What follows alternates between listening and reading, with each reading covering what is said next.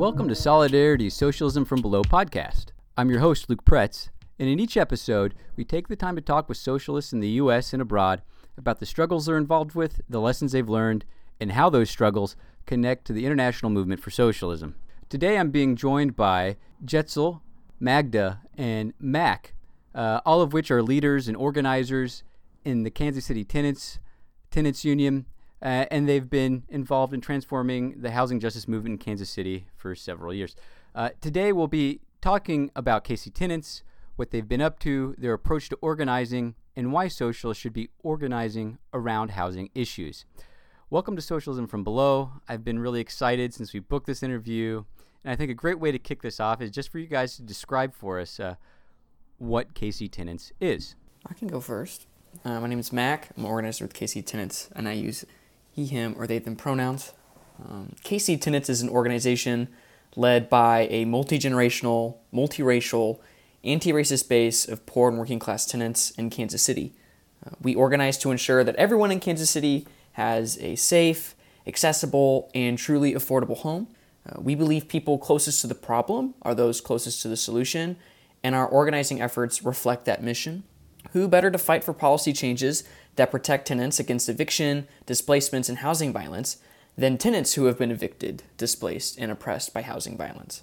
It's only through those who've experienced oppression through housing violence who can lead us to change the conditions of what's possible. We do this by teaching ourselves our rights, telling our stories, and laying out a collective path towards our liberation. I'll actually jump in here too. Hi, my name is Magda. I use she and they pronouns, and I'm the hotline coordinator for KC Tenants. And I think that one of my favorite things about KC Tenants, certainly one of its biggest strengths, is that we have the power to really build tenant power on multiple fronts. So 3 of our biggest areas of work right now are our hotline, our tenant union network, and our North Star campaign for a People's Housing Trust Fund. So real briefly, our hotline was created early in the COVID-19 pandemic to connect tenants to existing resources like legal aid and rental assistance. But as time went on, we also started to use it as a really incredible base building tool, which is really the most powerful resource we have. So the people who contact our hotline are deeply impacted by housing violence. So asking these folks if they want to build power with KC Tenants really puts into practice that belief that Mac mentioned about people closest to the problem being closest to the solution. Our tenant union network currently supports 3 tenant unions in the city, so that's Gabriel Towers Tenant Union, McGee Schiffman Tenant Union, and the KC Homeless Union, with plans to support the creation of many more unions. And I'm sure that a lot of listeners of this podcast already know about the power that unions can wield. And lastly, our People's Housing Trust Fund is a vision / policy proposal that would make housing in KC truly and permanently affordable by divesting from our oppressors, so namely gentrifiers and the police, and investing in our communities by funding social housing, rehabilitations to make homes more sustainable and accessible, protecting tenants' rights, and more.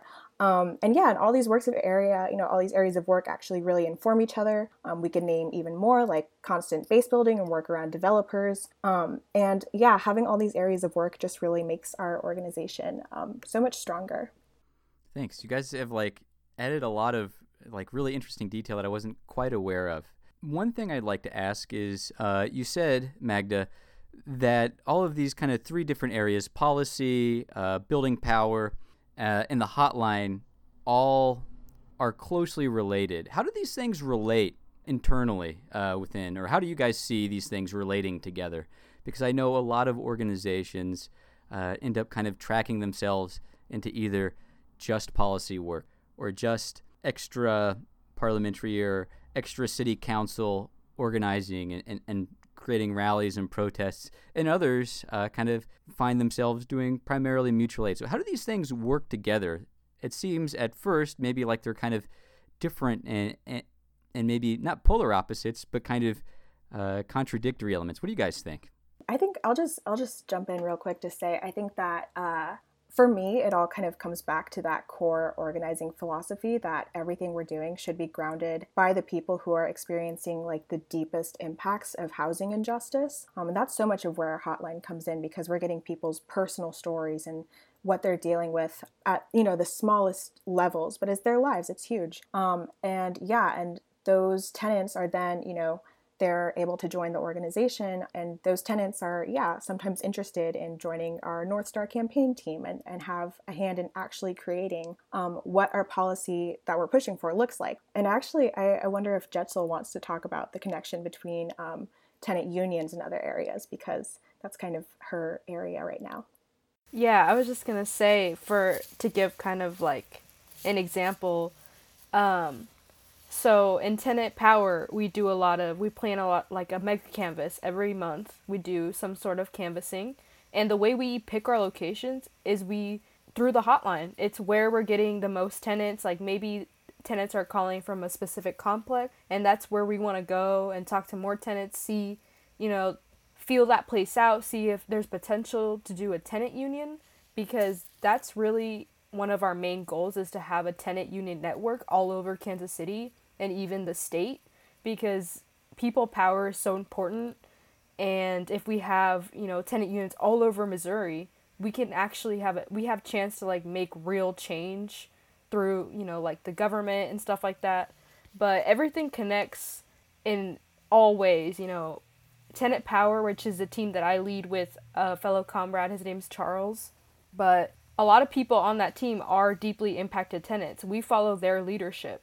And that specific team, Tenant Power, is specifically for planning like direct actions or door-to-door canvassing, things like that, like real direct, engaging with impacted tenants. That's kind of like one of our purposes that we have. But yeah, for real, like everything just interconnects. So like we need each other. We need all these teams. And of course within those teams we have a bunch of like sub teams and stuff.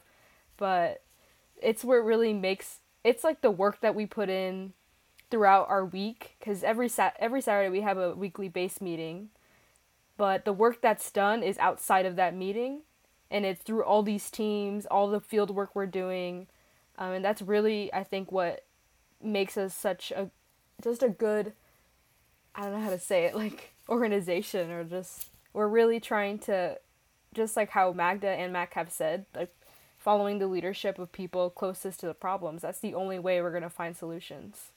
I think this is really interesting, kind of like teasing out this thread a little bit more about the relationship between policy and the hotline, and like the direct action stuff you guys are talking about. I'm gonna be really honest here. And I was living in Kansas City when KC Tenants just started, and I didn't participate in, but I watched very closely the campaign to get the Tenants Bill of Rights and that special office set up in City Hall. And my first reaction, honestly, was that, this is just like any other sort of organizing project in Kansas City. They're going to do policy stuff.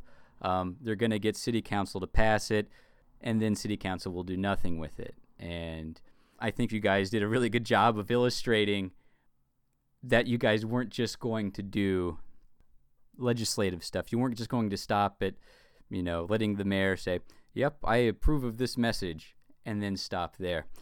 What were some of the steps you guys took to overcome these sort of attempts by city council to kind of co-opt your movement, or to draw you out of kind of your principles as an organization?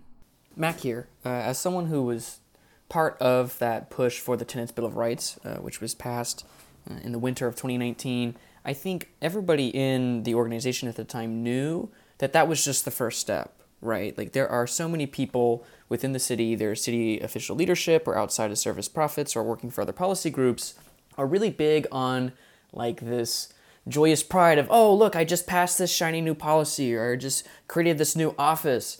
But something that I think I've noticed, and what many people in the group have noticed as well, because once again, our organization is made of like the most impacted people who live through the consequences of like what happens when city officials pass policies and see no follow through on that. There is no sense of accountability on that. There is no sense of like actually going step by step to see and making sure that the policies passed actually work. And so we knew, even going into setting up for the KC Tenants Bill of Rights, that we would have to come up as a group of people, as a group of tenants, to fight and ensure that this isn't just some policy that's written off, a few $1 million thrown at it, and that's it. we knew we would have to organize to make sure that the right people are also working in the office of tenant advocate, to make sure that they're advocating for tenants' rights. We had to make sure that there's enough funding in the budgets to make sure that the things that needed to get done had to get done. And three, also make sure that the city takes it seriously. There are and I'm sure people from all these different cities can resonate with this, but within Kansas City and our city programs, just because something passed doesn't mean like that'll be the focus, right? It could just get passed and then kind of fall to the wayside, which we've seen so many other Kansas City programs and initiatives like that happen.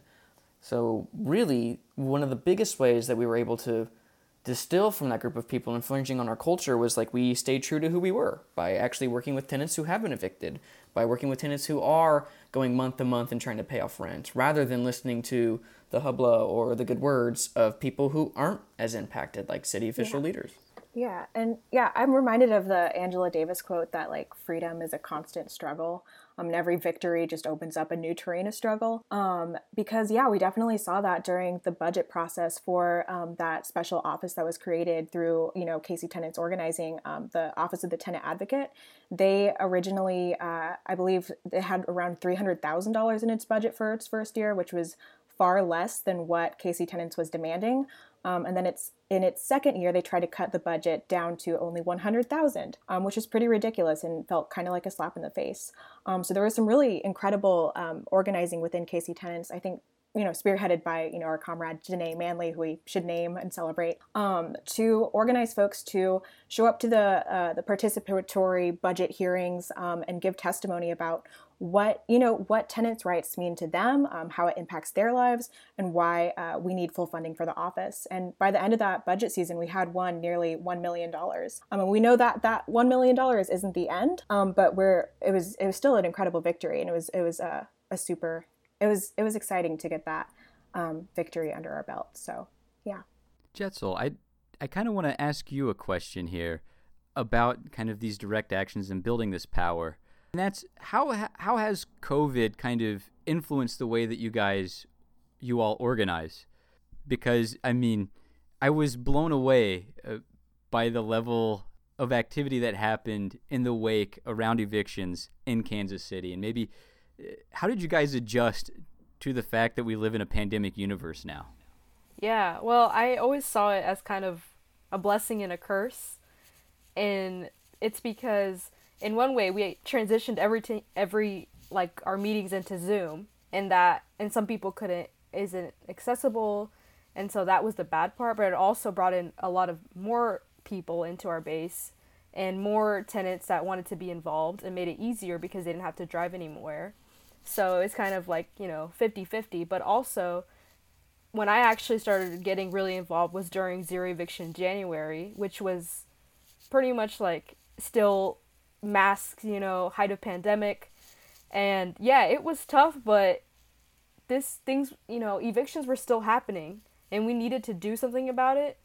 And of course we took, our safety precautions, social distancing and things like that, and made sure that, nobody who didn't want to be in a crowd or like anyone who wasn't uncomfortable or comfortable with being there was there. So we made sure to like have those precautions and stuff.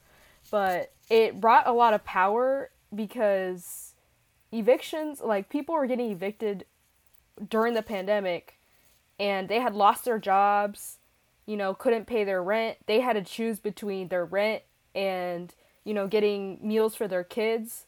So that's unfair, and it really brought a lot of anger, but that anger is turned into action. That's what we always believe. Like, we take all of this anger that we have and really do something about it. And I think that Zero Eviction January is like a perfect example of that. And we would do, like blockades at courthouses. We had people standing outside and like it was like freezing cold. I know like Magda and Mac were there, but we would be outside and we would have tenants who were literally getting evicted give testimony, and that was so powerful. And then we had another kind of avenue, which is where the judges were doing online evictions, so like virtual evictions basically. And we had a really dedicated team of comrades on our base that, every time they would have an online eviction, they would go and disrupt it. And that's how we actually shut down the majority of the evictions, were through those like online evictions that the judges were doing. That's how we shut it down. That's like where the most evictions that we shut down came from, was through the online stuff. And so it kind of, I think it's like I said before, just brought so much, it just made you, it really hits you and makes you realize, like, I cannot even believe that people are getting evicted during this time, and brought a lot of more people. And it was really awesome because actually a lot of our leaders stepped up to be like action leads and put themselves out there, because that stuff is scary. But I was so happy to see like a lot of our leaders stepping up to take on those roles and really, you know, fight for what we believe in. Even during like this scary time, we were still able to make it happen. So I just think it's both like good and bad things, but I think mostly good. You said something that was interesting to me. You talked about, one, I want to go back to this direct action stuff that you were talking about, but I want to put a pin on that to kind of maybe pose a question about accessibility. And you made an interesting point about how in some ways the Zoom meetings made it much more accessible, especially for people who, you know, didn't have to drive across town to attend a meeting after work or on the weekend or whatever. But on the other hand, because it was online and because we live in a country where not everyone has access to the internet in their homes, even though it's something that is necessary in contemporary society, that they weren't able to attend. So could you guys talk about how you tried to include those people who weren't able to make those online meetings? Yeah, Mac, and I can speak to that. That is still a pressure that we're feeling today, right? When we start to think of who are the most impacted tenants, many of them are older. Many of them do not have the time to even sit down and attend a Zoom meeting, and many of them actually do not have access to technology and resources to attend a Zoom meeting. So it actually becomes really complicated, right, of trying to use things such as text messaging, creating a newsletter service, and other things to try to keep people in the loop. But that's actually still a huge barrier, and that's why we at KC Tenants are starting to consider at this time of creating in-person meetings. But that's also kind of like in flux right now too, because in Missouri, I don't know how it is where you're at, Luke, like the Delta variant is like on the rise. So it's like we're constantly going through like this roller coaster wave of trying to find the most accessible form for a certain demographic possible, but there's so much chaos happening right now, it's really hard to find that. But when it comes to getting people to actually come out to our actions, it's really like the call and the text messages and the relationships that we have. Because at KC Tenants, we build at the speed of trust. So that really means a lot of our organizing and a lot of the relationships that we have are built on relationships. So hopefully, many of our organizers or peers are interpersonally connected with tenants who cannot attend these meetings and are able to chat, catch up with them, and share what's going on with KC Tenants to make sure that those people are still in the loop. And that trust question, oh, go ahead. No, I was just going to say on that topic of accessibility, kind of like something we've been working on and are currently like still kind of working on is language. We have so many tenants that don't speak English that are facing like these real issues and housing insecurity and housing violence that can't come to the meetings because they don't understand what we're saying. They speak another language. And I think a step that we've taken is like when we go canvassing, we have like our literature translated into at least like Spanish. Because I know like in Kansas City we have a really big Hispanic demographic, so it's really important for us to have at least Spanish. And even then, we really want to have other languages incorporated because we have a big immigrant community, you know, Swahili, people who speak French or Arabic. So that's another point of accessibility that I think we're still working on, but plan to really build out, you know, a full out accessibility plan with not just, you know, people being able to have internet. It's also language. And also, some people just don't feel comfortable being in Zoom meetings. Like, it's awkward sometimes and it's weird. And so things like that, we really want to think about all those things. And that's why I just love, like, the different perspectives we have in KC Tenants. Like, some people bring up a lot of things that I hadn't even thought about, you know? And so it's really awesome, like, to see that for sure, but something that we still need to work on. So Mac mentioned something about kind of building at the speed of trust. And, you know, direct actions take a lot of trust. And sometimes organizers initiate a direct action, and it may even be kind of a mild one. Maybe it's blocking the street or something like that, without having built up that trust at first, or having, kind of sprung it on people without them knowing that that was the plan. And so how do you guys go about building trust for direct actions?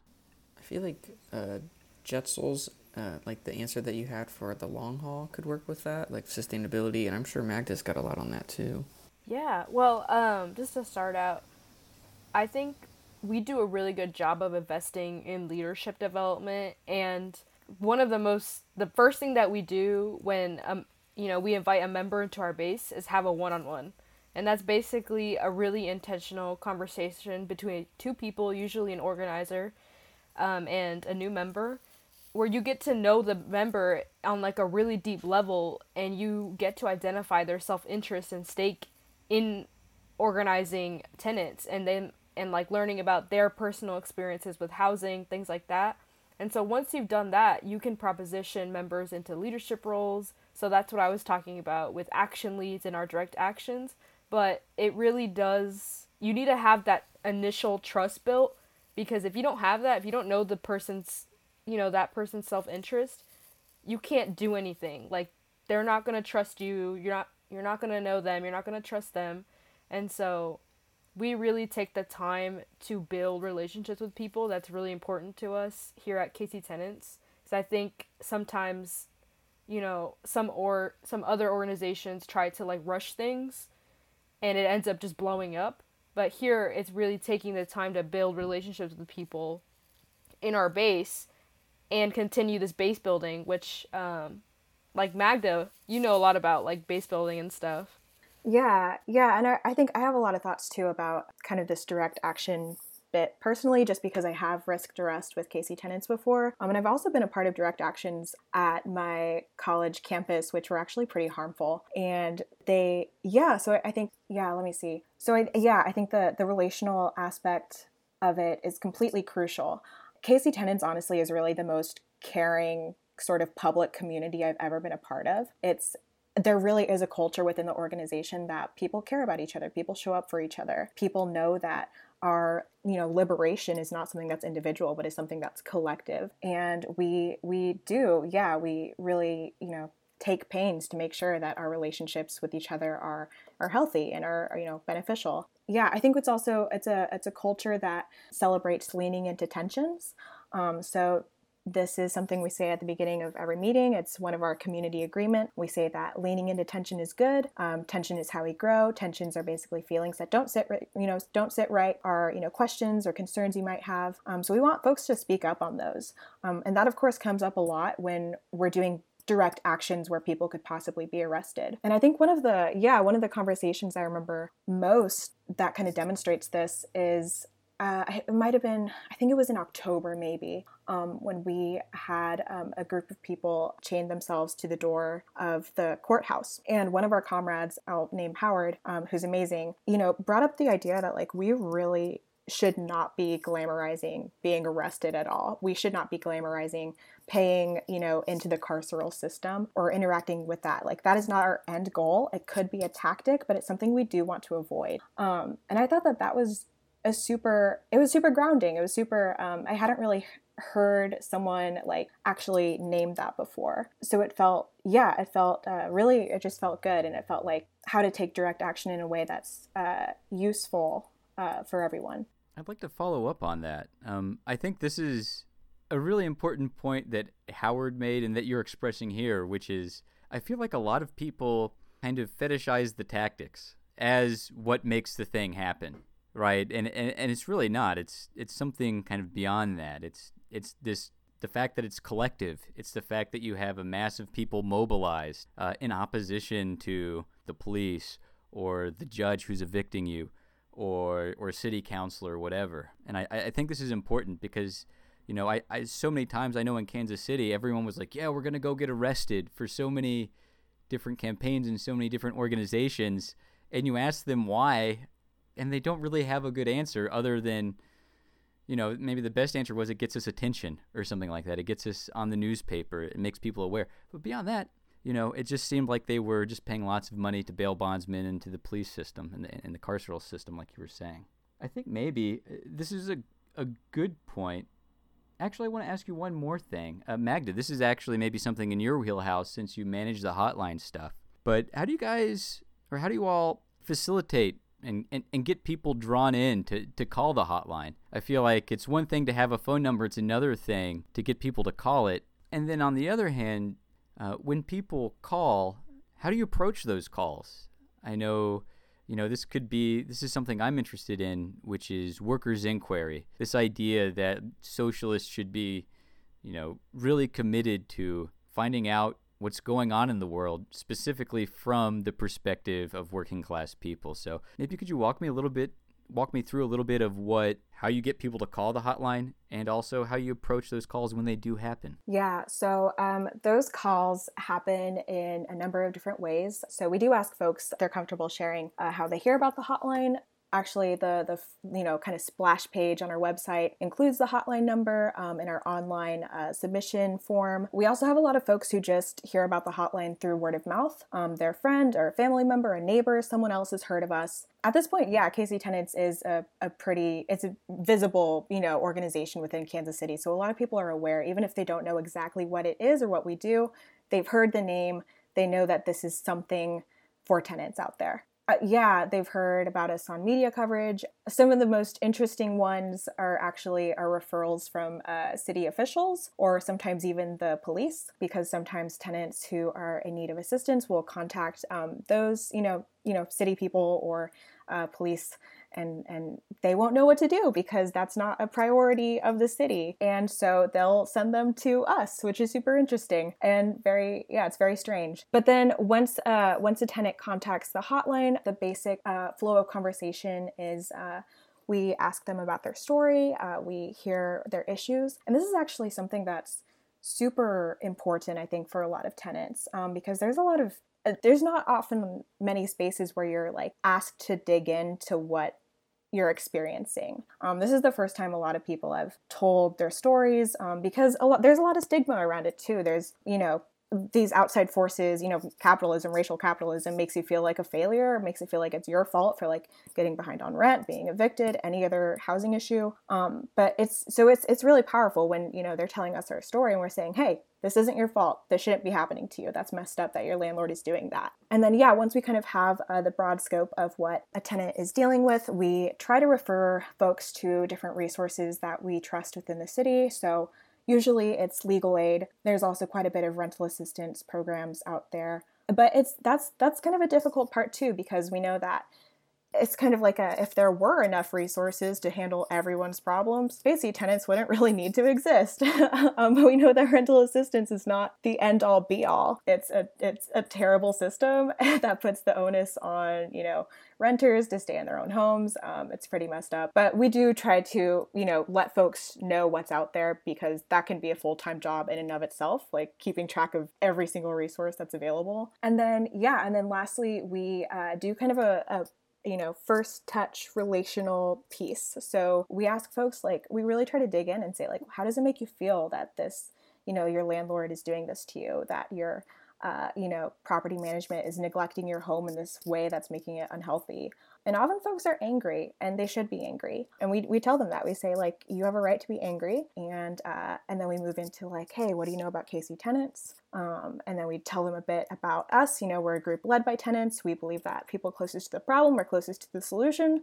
So we would actually love it if you wanted to come into the organization, if you wanted to check out a meeting, or if you wanted to talk with one of our organizers about your experiences or your ideas for being a tenant in Kansas City. So that's basically that's kind of the rundown of what the hotline does. Thanks for that, Magda. I feel like I have a really good sense of that, but Matt, go ahead. Yeah, and I was just going to say too, when the hotline was first established back in March of 2020, one of the big reasons that we actually started canvassing out the hotline number was when the CDC eviction moratorium started, we knew that city officials and leaders, as well as the landlords themselves, would not be sharing that information with tenants at the level that they should have been.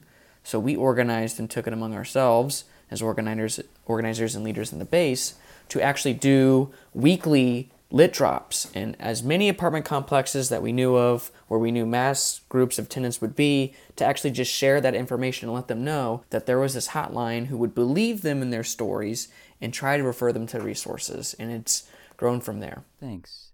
I think this is a good time for us to start zooming out a bit. And, we're talking about organizing tenants. I know for some socialists, they might think, well, we need to be organizing workers at the workplace. But you guys are socialists and you're organizing tenants. Why should socialists organize tenants? Why is it a place that you guys think it is ripe for building a mass movement of working people in opposition to the oppressive system that we live under right now? I'll start off with that, and I'm sure Jessel and Magda have pretty dope answers along with that to answer as well. But with KC Tenants, we believe that everybody's a human being.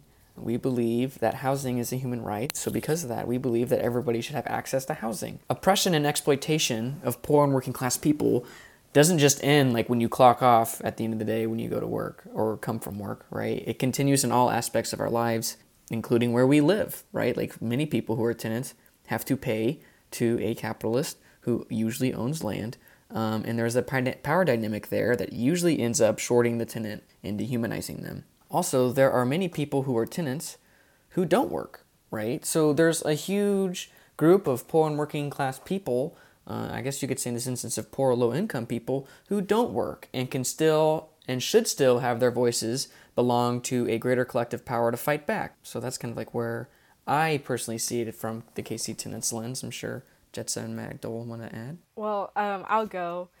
I agree. I was like, is Magda gonna go?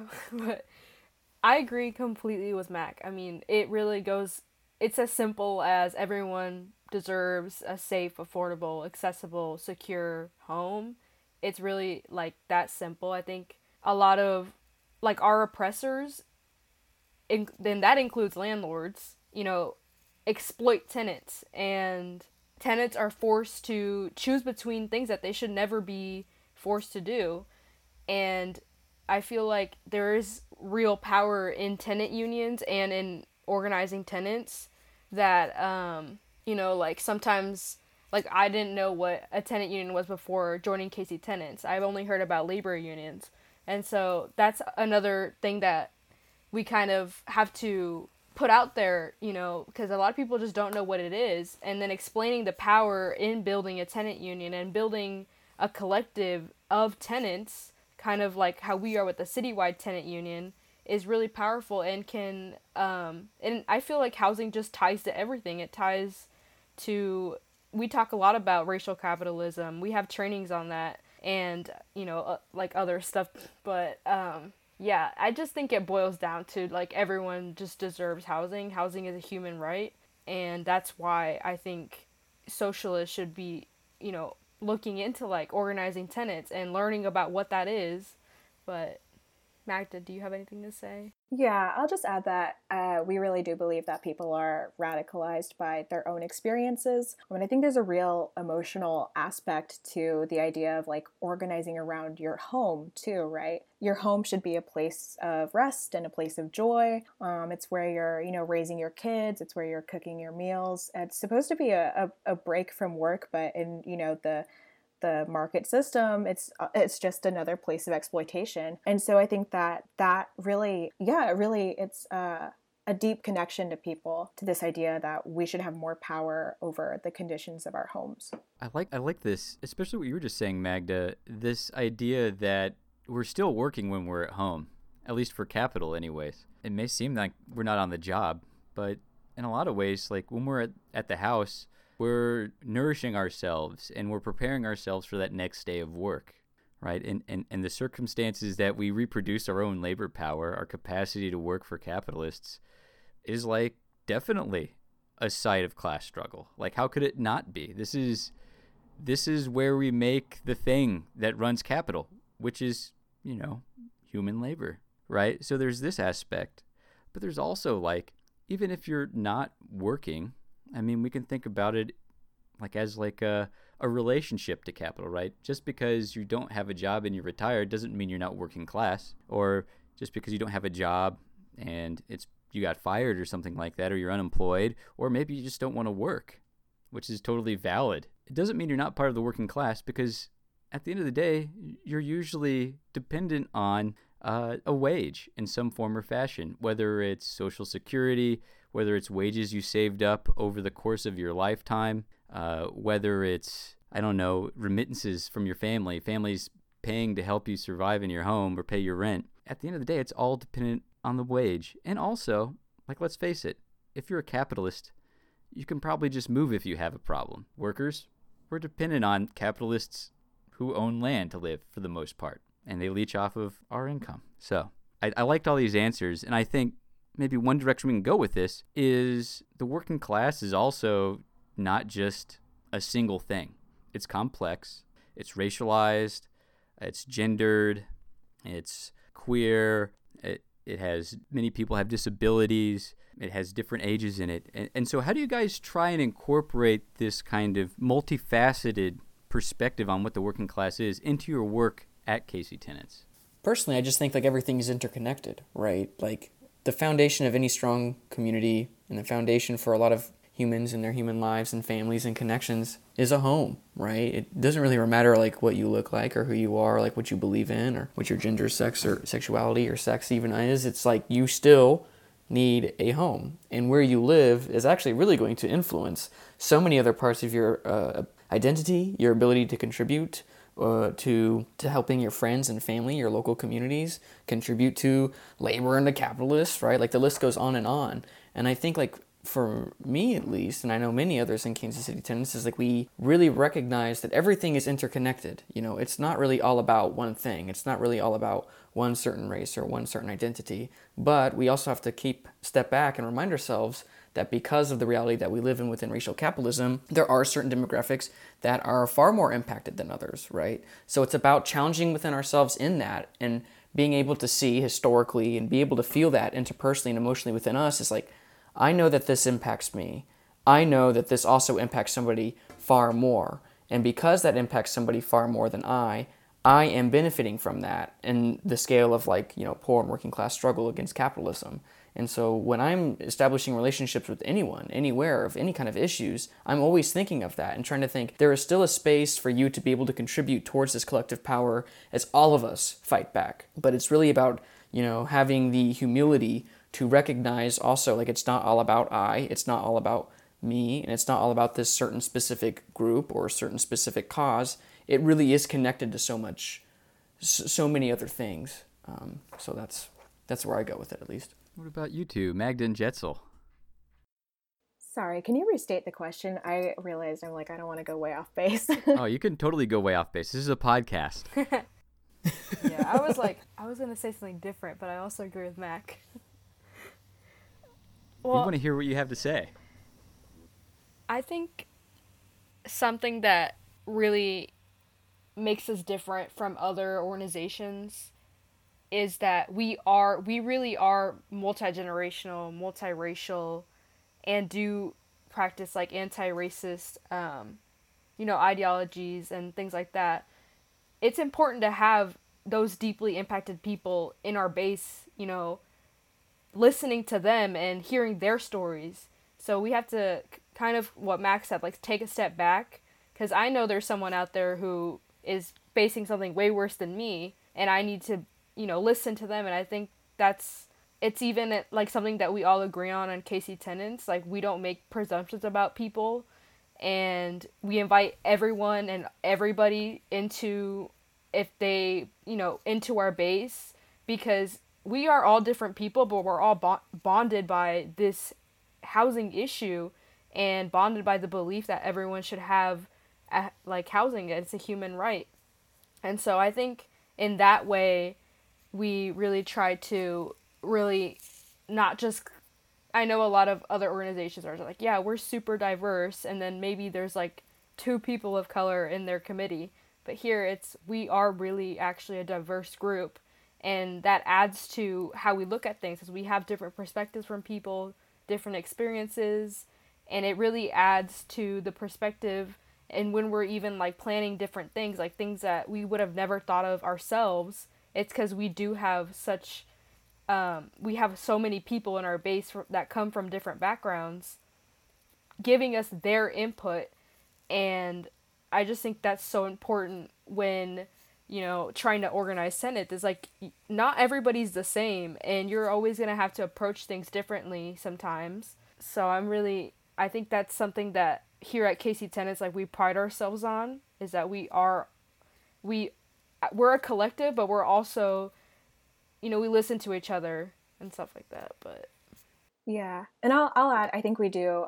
Yeah, it's kind of cool because we do a good job of both looking at it on like a real historical and very like broad view. We're all about like trainings and like political education in every meeting. So we do talk about, the broad strokes of like racial redlining in the city, and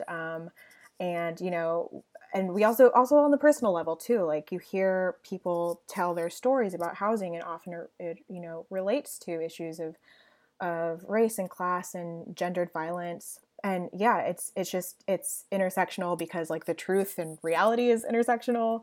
And and I also think like I've just kind of been reflecting on this lately. It's a beautiful culture that is created when people come together with the goal of creating like a real multiracial, multi-generational, anti-racist group of people. And I think I remember actually, I think like it might have been even two comrades talking about how they had started like thinking about their own gender and like transitioning like while in KC tenant spaces. And it was just it's like, that's a really good indication that we're doing something right, that makes people feel accepted and free to be who they are.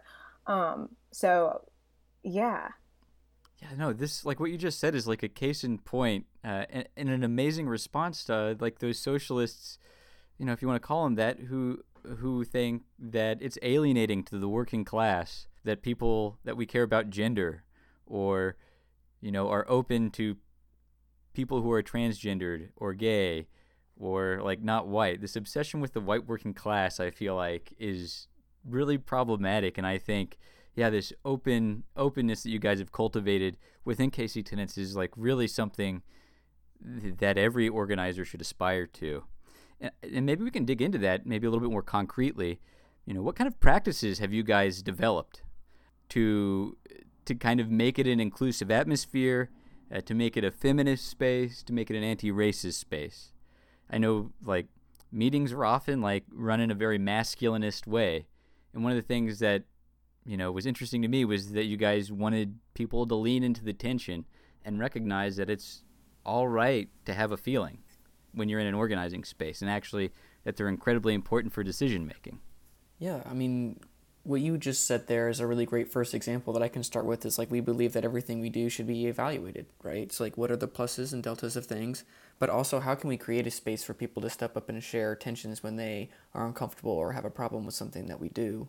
But also, when it's not all doom and gloom, right? Like, there have to be moments where we're happy with each other. Like, we make sure that we have space to share appreciations, like to celebrate each other and the power that we've built together. Another really good facet, like, so that's at like the end of our meetings, but at the beginning of our meetings, we always have, like an intro where we do community agreements, make sure everybody's on the same page. And we also do some kind of like relational check-in, right? So like, we ask deep questions, or, just sometimes personal questions, so that we can kind of learn about each other and like where we're coming from. We always like try to share the mic, so it's not just like one person leading and running the whole thing and expecting that all the time, right? There has to be opportunities for many people to step up and contribute and help lead in those spaces. And the other thing that I'll add too is that we, with the spirit of our one-on-ones, when we dive into self-interest, like that is like a really crucial like starting point in terms of like trying to create that culture of people who come into KC Tenants. Whenever I do a one-on-one with someone, I'm all ears, and most of the time I'm listening, right? It's not really about me in this period of this meeting. It's really about, why is this person interested in KC Tenants? Why is this person so angry about the conditions that they are living in? And like, how can we translate that into building power together? And it's through these trainings that we have where we talk about collective power, one-on-ones, racial capitalism, and how that impacts all of us every single day.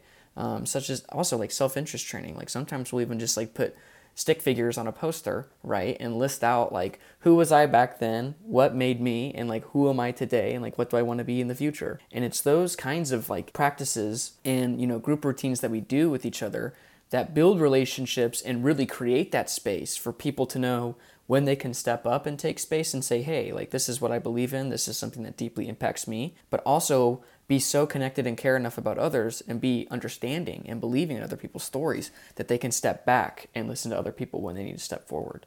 Well, thanks for that super detailed answer. And I think this is actually like a great spot to kind of start trying to wrap things up. And maybe this is putting you all on the spot here, but I kind of have to ask, what are your pro tips? Suppose someone listening to this podcast wants to organize their building. What should they be doing? What are the first steps? What should their headspace be? I can go first, buy y'all some time. My pro tip is when someone takes on the role of like trying to be a leader and trying to organize with a group of people, that's the first thing is you have to think it's with people. You're not doing it to people. You're not doing it for people. You're not doing it to help people. You're doing it with people. You're doing it with your neighbors. You're doing it with a community. And one of the biggest challenges that I had, going into organizing, and I think it's finally something I'm really starting to like figure out and take my own, is that being an organizer does not mean that you have the answers to everything. And that's going to be okay, right? Because like part of that process of building collective power is that people will find that solution and solve those problems together. Right? Like it's really like that's the genius and the magic of it all in these spaces. It's not one person coming in and saying, hey, I know this and this is what we should do, right? It's like, this is something that needs to be addressed. We know many of us feel all these different things about this. So let's get that out and figure out like what works best for everyone. And from what I have found is in spaces where I or of others have just like went into a space to say, hey, like this is what I want to do. This is what I think we should do. You're not necessarily working as, an organizer. You're mostly working as like an activist, an advocate, or like a mobilizer. So that really is like my pro tip is have the humility to balance that sense of ego and pride and be able to say, I know that this doesn't revolve around me. I am not an expert, right? KC Tenets, we don't really believe in the terms of like experts. Like we are here to just organize, talk to others, build relationships, and see where we can all go together as a group of people. Yeah, and just to build on that, what I would say is something that I kind of live by is to be open and to talk to everybody. Like talk to, maybe there's a neighbor down the street that you maybe had some beef with, like still talk to that person. They might be experiencing something that you don't know about. Like be open and listen, really listen. I think that one of the main things that I've learned through the hotline and even through trying to organize is that a lot of people think they're alone. A lot of people, because of this system, are like, I'm the only one facing this. I had to handle this alone. And it's really changing that shift in their mind that you aren't alone. All these people have your back. I have your back. Your neighbors have your back. I'm also facing the same issue. And it's really like, that's the first step, getting through that mindset that I think I've had before KC Tenets and learning about this, is like that I'm all alone, or that I think a lot of deeply impacted tenants feel that way because of this system and they don't have any resources, and et cetera, but I think be open and really show that they're not alone and that you can really do something together as a collective. That's like such a good bit of advice to not leave anyone out of your organizing, especially people that you have beef with. Like when I was organizing in my union, like a reform slate, I'm a grad student. I was organizing other grad students, and everyone was afraid to go to the business school and talk to the PhD accountants because they were like, "Oh, of course they're gonna not like us because this is like where they're training all of the evil capitalists or whatever, right?" But then you go in and they're like, "Holy smokes! Finally, someone shows up. We have so many grievances to air." And they got super involved in the campaign. But Magna, you were about to hop in. Oh yeah, actually, sometimes folks do call the hotline and ask like, hey, like they seem like really gung-ho about like organizing their own place. So we actually do have a couple of COVID era organizing toolkits that KC Tenants has developed. So maybe I can send these and they can be like in the show notes or something. But the first one is like, bit.ly / KCT and KCT all capital organize. And then there's another one that's in zine, shorter format. It's really cute. It's bit.ly / KCT, again, all capital, org, O-R-G, tool, TOOL.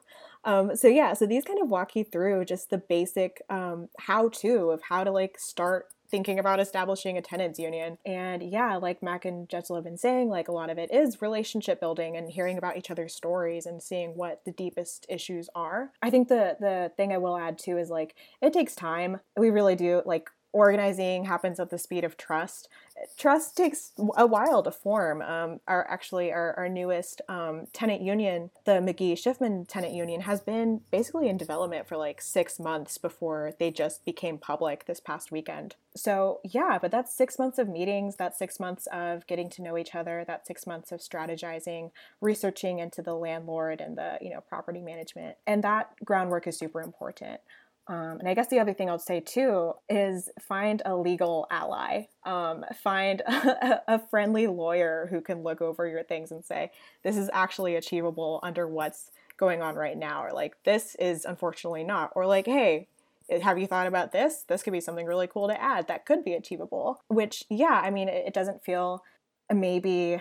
I don't know. I think like if you're like a super purist or something, it can be like, oh, like I don't want to operate within that framework. But it, like just for feasibility reasons, it is super important. And we do really love the legal allies we have in KC. They have helped us with so much. Awesome. I think this is a great way to end the podcast. You got to be patient. Organizing goes at the speed of trust. Like the perfect phrase for what I think like good organizing is, in my opinion. I think probably in yours too. But before we go, are there any things that people should know about that listen to this pod? How can they support you? Is there social media or websites they can check out to get some inspiration? Yeah, I can share the KC Tenant socials, and then Jetzel and Magda, I'm sure they have plenty to share their own socials that they'll want to recommend. You can follow KC Tenants through social media on Twitter and Instagram. It's the same handle on both of those accounts. It's at KC Tenants, so super easy to find it. Remember, if you want to actually donate to us, that would be great. Much of our funding is from individual donors like you listening right now. And if you want to donate, you can go to www.kctenants.org/donate. But also, if you want to buy some hot fire KC Tenants merch, the end of our first merch line is coming to an end, and we still have some really cool stock left. So if that's something that you're interested in, wearing some really bright, vibrant, powerful yellow, you can go to kctenants.org/merch. Jetzel, Magda, anything you want to pile on? Just thank you for having us on this podcast. This is so cool.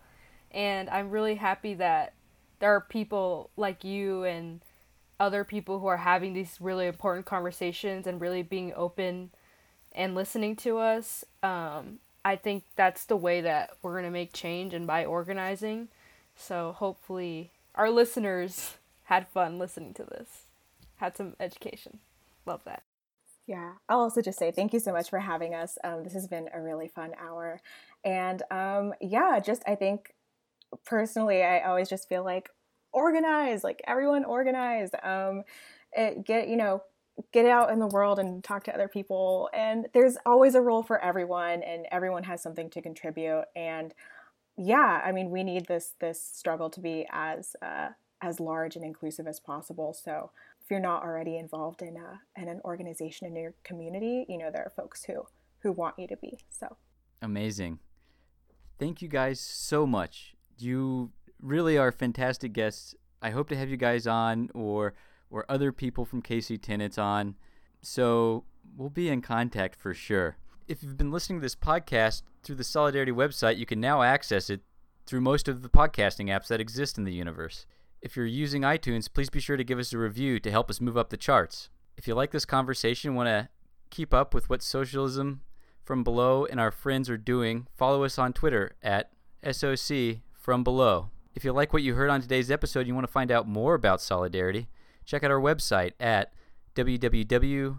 www.solidarity-us.org.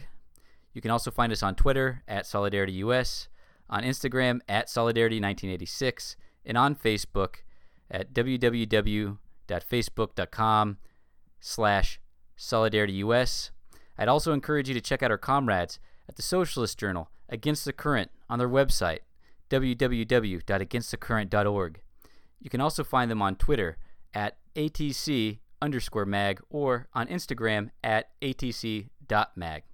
Thanks again to our producer James for all the work he does.